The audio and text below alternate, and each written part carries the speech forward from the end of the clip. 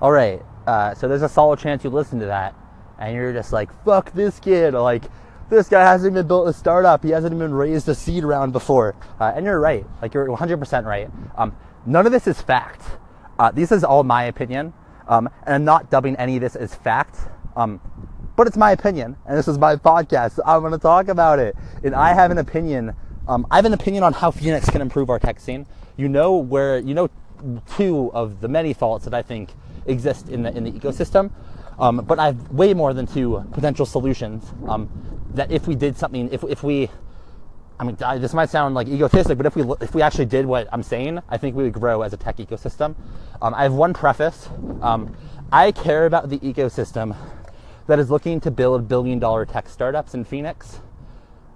This is not me saying I don't care about small business, about freelancers, about lifestyle businesses, but I need you all to be very clear on who my target audience is here. My target audience is the startup community, and the definition of what a startup is something that grows very quickly. So I just wanted to get my target audience out there. Now that you know who I'm targeting, this is going to be tips on how we can build more billion-dollar startups in Phoenix. The first tip I think we can improve on is I think we could be a little more welcoming to welcoming not be the right word, but ASU has one of the best engineering programs in Arizona, if not the best. And it's also one of the biggest schools and one of the most innovative schools in the world. In the world. If you don't know what Michael Crow has been doing, you should look it up. I think we should be leveraging ASU students a lot more than we are. I personally can probably count. I probably have like 20 to 25 friends that go to ASU that are engineers that are a lot smarter than I am, that are geniuses, that are looking to get involved with the ecosystem, and they're having kind of a hard time.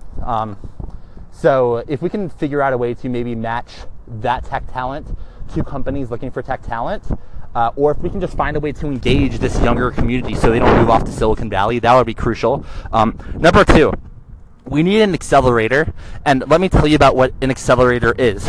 In my opinion, so I actually haven't looked up the definition. I don't care. I'm telling you, this is my opinion of what an accelerator is. An accelerator is a program that invests into startups for a stake in their company in return to accelerate their growth. No, not accelerate them, accelerate their growth.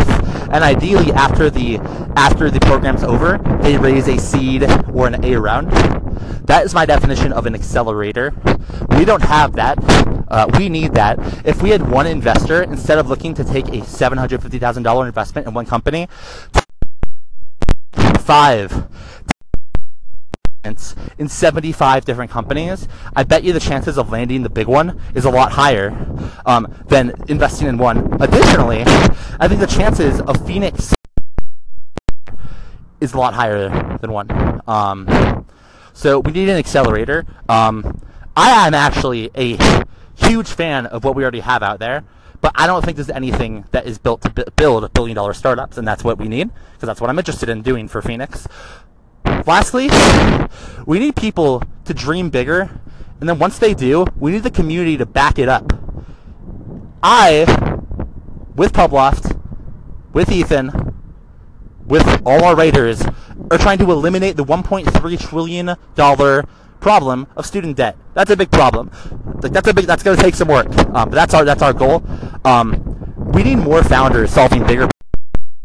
More importantly, we need the community, instead of laughing at those problems or propositions, we should have the community asking, how do you plan to do it? Then help them do it.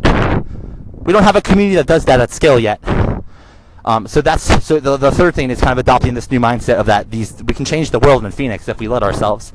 Then lastly, this is something that my good friend V is working on. It's what my co-working space Galvanize is working on. But we need more tech talent. But more so than that, we need more tech talent starting startups. We don't need two MBAs starting startups together, especially a software startup. We need technical founders starting technical startups. If we can do those 4 things, then I think we're going to grow as an ecosystem in the next 5 to 10 years. Not 2 to 3, 5 to 10, but to grow something that big, we have to give it a little time. So that's some solutions I have. Hope you like them.